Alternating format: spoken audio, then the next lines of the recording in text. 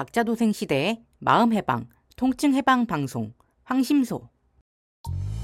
고구마처럼 답답한 삶이 아닌 내가 원하는 삶을 살고 싶은 당신에게 건네는 속 시원한 사이다 방송 황상민의 심리상담소.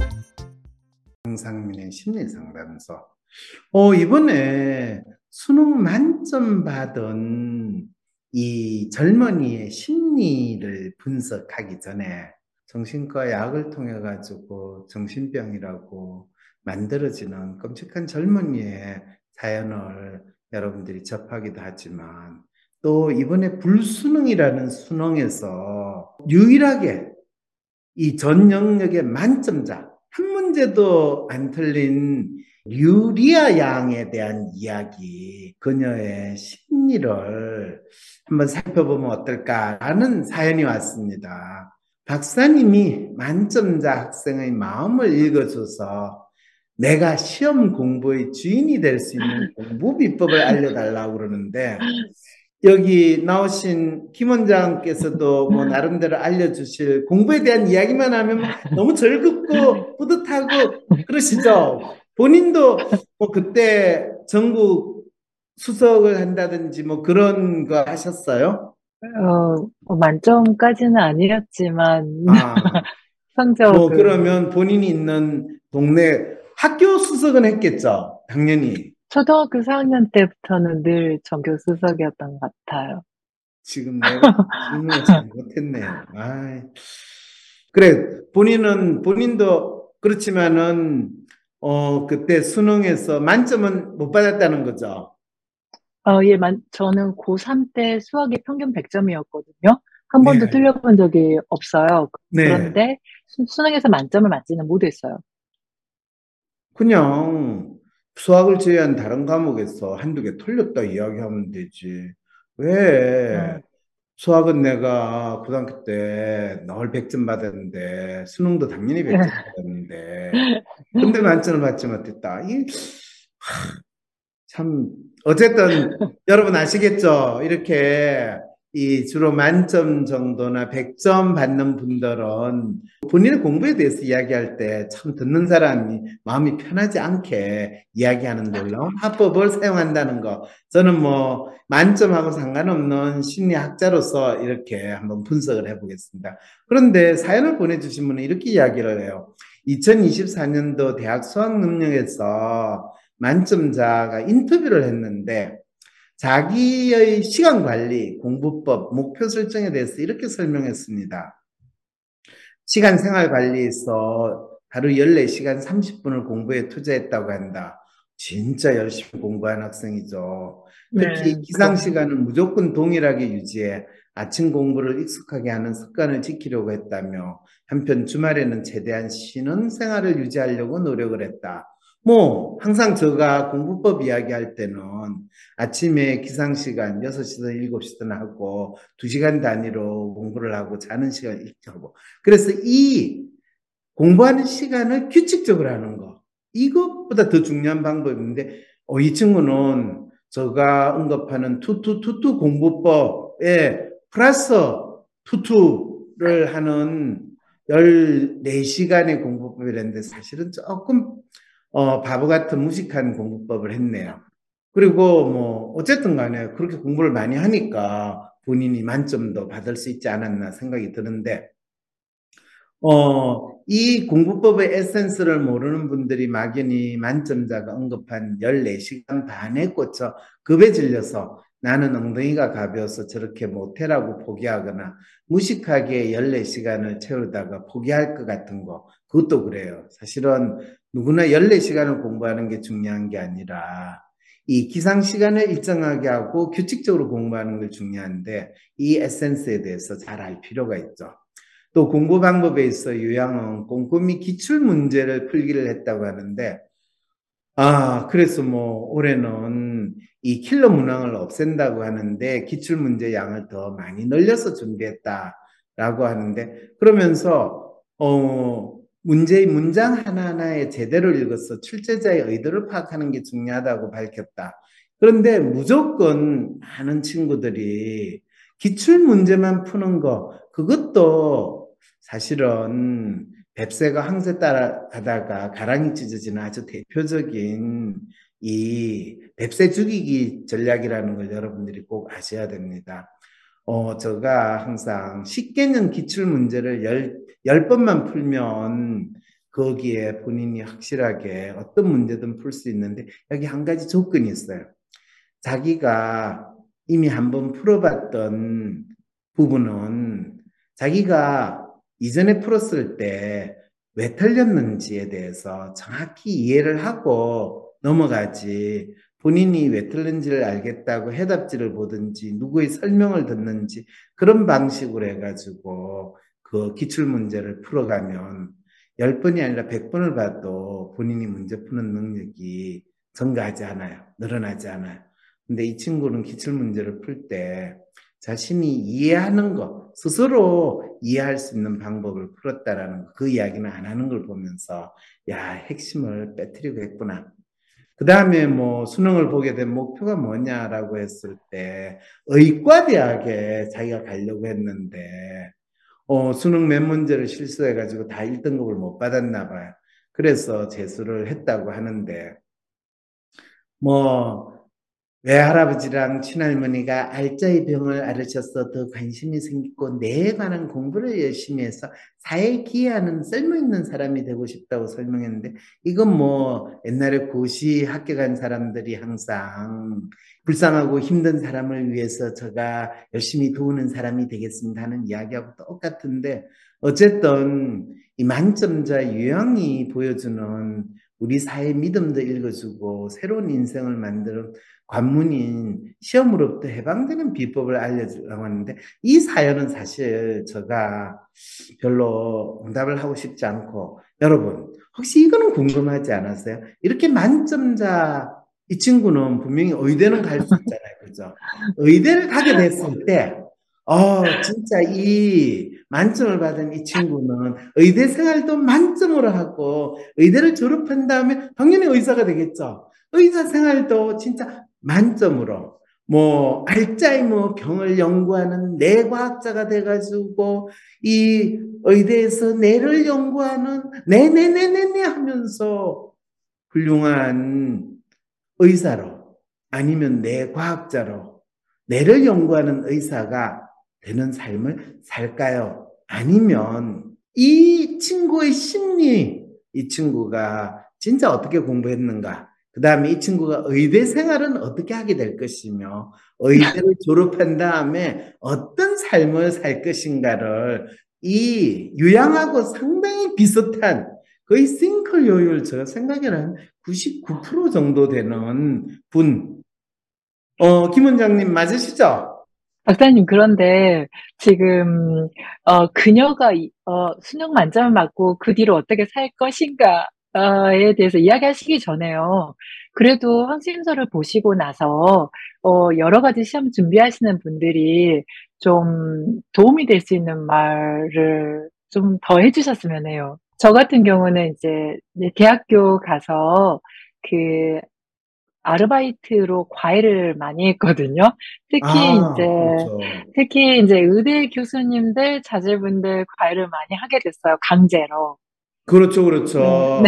근데 이 그런데, 친구는 의대 교수가 이 친구한테 이 자기 자녀를 과외시키지는 못할 거예요. 왜냐하면 이 본인은 그 당시는 또 의대 네. 교수님들의 이 발언권이 세고 또 본인은 저기 서울에 있는 의대가 아니라 지방에 있는 의대다 보니까 여전히 의대 교수님이 똘똘한 애 있고 하면 야, 우리 집에 좀 봐줘. 그러면서 값싸게 최우수 노동력을 착취하는 그런 게 가능했는데, 그러니까 그건 시대적인 차이가 있고, 그런데 무슨 말을 하나 하고 싶냐면, 이제 제가 전교 꼴등짜리들도 전부 다 4년제 대학을 다 입학을 시켰어요. 뭐, 과수석이든 단대 수석 입학이든 해서.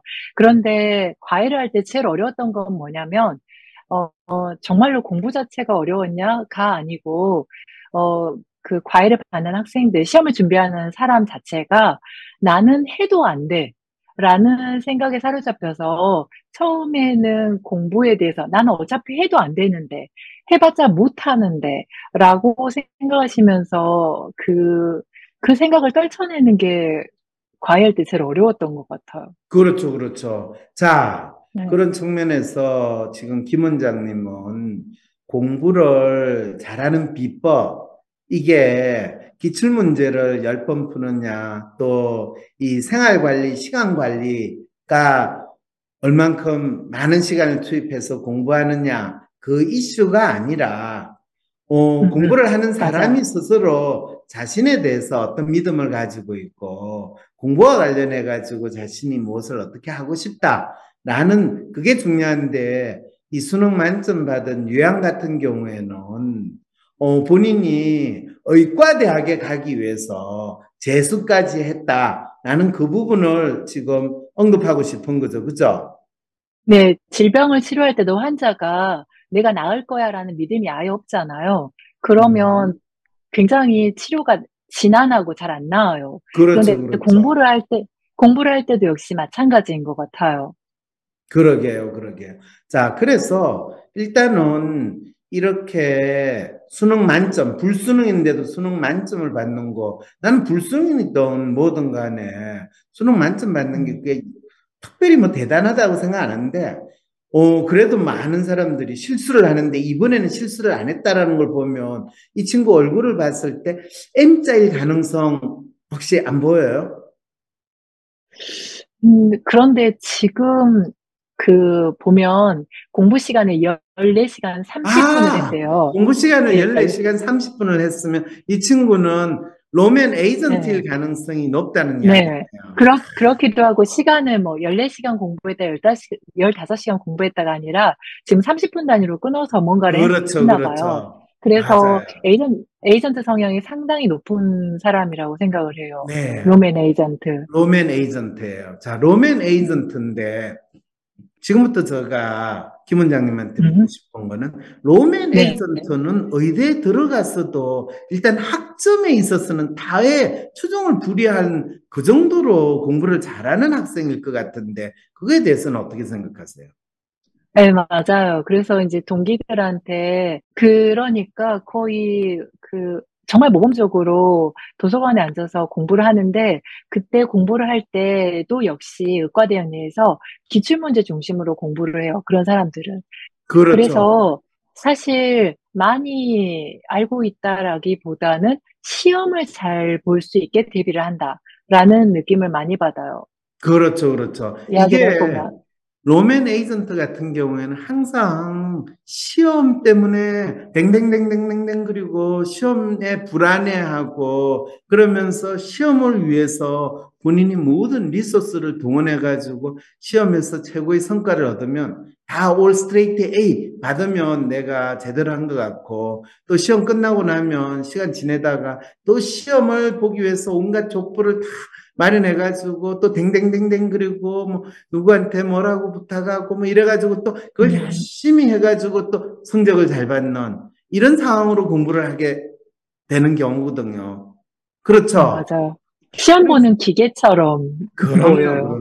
네. 그럼요. 근데 이런 친구가 본인이 그 고등학교를 다닐 때는 전교 1등이나 이런 거를 한 번도 못 해봤다라고 이야기할 때, 그건 왜 그럴까요? 시험 볼 때 그 불안감이라든가 두려움에 많이 압도됐다고 생각을 해요. 자기 자신에 대한 믿음이 그렇죠, 약해서라고 그렇죠. 생각해요. 그래서 아마 이 친구가 진짜 수능 만점자라는 타이틀을 얻어가지고 의대를 다니게 되면 자신에 대한 자신감이 더 있어서 이제 앞으로는 여유 있게 공부할까요? 아니면 로맨 에이전트로서의 공부 방법을 여전히 의대 다니는 동안에도 그대로 유지하게 될까요? 저는 여기 만점자이신 이분이 특목고가 아니라 일반 고등학교에서 계속 수석을 했었다면 훨씬 자기 자신에 대한 자신감으로 재수 안 하고 갔을 거라고 생각하거든요. 그리고 그렇죠, 이제 그렇죠. 의대 내에서 공부를 할 때도요, 삶을 누리면서 자기가 주도적으로 하에 한다기보다 그 시간이 시험 일정에 맞춰져서 돌아가고, 그 인간관계도 그 시험 족보, 야마를 받을 수 있는 그런 관계들 위주로 돌아가는 걸 볼 수 있어요. 그래도 이 친구는 인물도 참 준수하니까 아마 음. 연애도 하기는 하지 않을까요? 근데 연애도 막상 보면 그 하기는 하거든요. 그런데 그 의대를 소재로 한 아주 오래된 드라마 사랑이 꽃피는 나무 처럼 의대는 연애사가 복잡하게 많이 나타나는데 그렇게 다양한 연애를 하진 않아요, 보면. 다양한 연애를 안 하면, 일관된 연애를 하면 한 사람에 대한 지고지순한 사랑을 꽃피우는 그런 연애를 한다는 걸까요? 아니면 매 학년이 올라갈 때마다 전공 수업과 관련된 시험을 돌봐주는 조교에 따라서, 교수님에 따라서 어, 연애가 바뀐다는 그런 뜻을 이야기하는 건가요? 연애에 있어서는 약간 소극적으로 대처들 많이 하는 것 같고, 이제 네, 압도적으로 성적이 높으니까 의대 내에서는 성적이 아주 높은 여학생들은 약간 이슈가 돼요. 그리고 그렇죠. 이제 그럴 경우에 이제 그녀에게 먼저 대시하는, 그런데 성적도 웬만큼 되는 아, 그런, 야, 성적도 되고, 키도 크고, 잘생긴 남학생들이, 아니, 이 친구한테 대시를 해서, 네? 외모가 되는 것 같지는 않아요. 대부분. 네, 외모, 외모보다는 성적 위주로 어필을 많이 하게 되는 것 같아요, 의대 내에서는. 의대 내에서 성적이 좋은 남자가 이 친구들한테 어필을 하고 대시를 주로 한다. 네, 왜냐하면, 그랬던 것 같아요. 그러면 이래 되면 이 친구는 의대 내에서 성적은 상관없이 이 잘생기고 키도 크고 잘 노는 그런 친구들하고는 연애가 되기가 쉽지 않다는 이야기인가요? 약간 부러워하는 듯이 언급하는 경우들을 꽤 봤고, 그런데 막상 결혼까지 가는 경우는 외모보다는 안정적으로 성적이 나온 분들하고 많이 결혼하는 것 같았어요. 그렇죠. 본인이 이제 의대에서 관찰한 음, 이렇게 시험 성적이 좋은 로맨 에이전트 성향의 의대 여학생의 지금 여러분 어, 인생 스토리를 지금 심리적으로 분석을 한 겁니다. 지금 여러분들은 생각하기에 이 만점자 이 여학생이 의대에 가면 의대 남학생 중에서 최고로 공부 잘하고 최고로 잘생기고 키가 큰 남자하고 사랑이 꼽히는 연애를 하면서 오손도손 같이 공부도 하고 그래서 또 수석 졸업을 하는 그런 그걸 예상을 하시는데 수석 졸업은 뭐 하든지 아주 우수한 성적으로 졸업은 할 수 있어요. 그렇지만은 아주 잘생기고 잘 놀고 성격 좋은 남자와 연애를 하기보다는 성적이 좋은 것밖에는 내세우기 게 별로 없는 남자가 주로 이 친구한테 찝찝거릴 가능성이 높다. 네, 맞아요. 와, 상당히 뭔가 조금 슬프네요. 이 친구가 이렇게 그리고 성적이 좋은 게. 그리고 이제 그 뒤로 연애해서 이제 보통 연애했다가 결혼까지 이어지는 경우가 더 많은데, 그 결혼까지 가더라도 이렇게 알콩달콩 살기보다는 그냥 약간 서로서로, 어, 네, 네, 알콩달콩보다는 뭐 이혼하기도 하고, 그렇게 막 밀접하게 지내는 것 같진 않았어요, 보면. 그거는 왜 시험 성적이 좋고 이렇게 같이 의대로 가지고 같이 의사 생활을 하게 되면 돈도 많이 벌고 그럴 텐데. 참 신기하게 의외로 수석 졸업자들이 이제 의대 내에서도 수석 졸업하시는 분들 대부분 여학생들이 많아요. 그렇죠. 그런데 이제 그분들이 그리고 그 심지어 전문의 시험 볼 때도 좋은 성적으로 막 전국 수석 그렇죠. 이렇게 그렇죠. 하거든요. 그런데 막상 그 뒤로 의사로서 직업 활동을 열심히 하냐면 또 그렇지가 않아요. 뭐 수석 졸업을 하고 전문의에서 수석하고 뭐 이렇게 하는 친구들은 그냥 의대 교수로 남는 거에 목표를 둬가지고 살아가는 것 같아 싶은데 본인이 개업을 하거나 진짜 환자들을 돌보는 의사가 되기보다는 일단 의대 교수로 또 대학병원에서 남는데 되게 위에 이 선배나 이 전공 교수 입장에서는 이 친구를 그렇게 탐탁하게 받아주지를 않잖아요. 그거 왜 그래요? 이렇게 똑똑하고 시험 성적이 좋은 제자를 키우고 자기 후계자로 만드는 게 참 이 의사 교수들한테도 참 보람된 일일 텐데 왜 대부분의 그렇게 뛰어난 여학생들이 심지어 대학병원에 남지도 못하고 교수가 되기도 힘든 이유는 뭐라고 생각하세요? 이 여학생도 보면 고등학교 때 준비해가지고 이제 시험이 안 돼가지고 재수를 한단 말이에요. 예? 그런데 이제 자기가 재수까지 하게 되면 조금 더 도전적으로 난 서울대 의대까지 대비를 미리 해야지 이렇게 생각할 수도 있는데 그녀는 그냥 고등학교 때 했던 과목을 재수 때도 또 똑같이 해요. 그래서 서울대 입학 조건에 맞추지 못해가지고 수능 만점 맞았는데 못 가는 것처럼 그 주어진 바운더리 내에서는 열심히 하는데 거기서 좀 더 발전적이고 좀 더 이런 것들은 하기보다는 되게 좀 약간 답답한 사회성 떨어지는 그러니까 그런 사회성이 떨어질 평가를 뿐만 아니라 창의성이나 혁신성, 뭐 새로운 맞아요. 것을 시도하려는 생각은 거의 없는 그런 예, 상황으로 주어진 거에서 최선을 다해서 그냥 잘한다. 근데 그게 음, 의대를 다니거나 뭐 전공이 공부할 때까지는 먹히는데 실제로 막상 의사가 돼서 자기가 환자를 보거나 또는 자기 나름대로 연구를 해야 되는 과정에서는 예, 안타깝게도 평범한 맞아요. 학생들보다 실질적인 능력을 발휘하는 것이 상당히 떨어지는 희한한 현상이 나타난다. 지금 이야기를 하시고 싶으신 거죠. 안타깝게도 그래요. 재능이 아깝다 싶을 정도로. 그런데 시험을 잘 보는 것과 정답이 있는 것, 그런 것들은 확실하게 탁탁탁 해내시는데, 그렇지 않은 경우에는 무서워하고 도망가려고 해요. 아, 무서워서 도망가는 상황이 된다. 그렇군요, 그렇군요. 대한민국 대표 심리상담가 황상민. 누구나 쉽게 자신의 마음 정신 건강을 확인할 수 있도록 직접 대면하지 않아도 언제 어디서든 인생 상담을 받을 수 있게 온라인 상담을 진행하고 단순히 들어주는 상담에서 그치는 것이 아니라 고민의 근본적인 원인을 파악하여 내담자가 원하는 삶을 향해 나아갈 수 있도록 내면의 힘을 키울 수 있는 해결책을 제시합니다. 마음, 정신, 건강 주치의 황상민 박사님께 온 오프라인 심리상담을 받아보세요.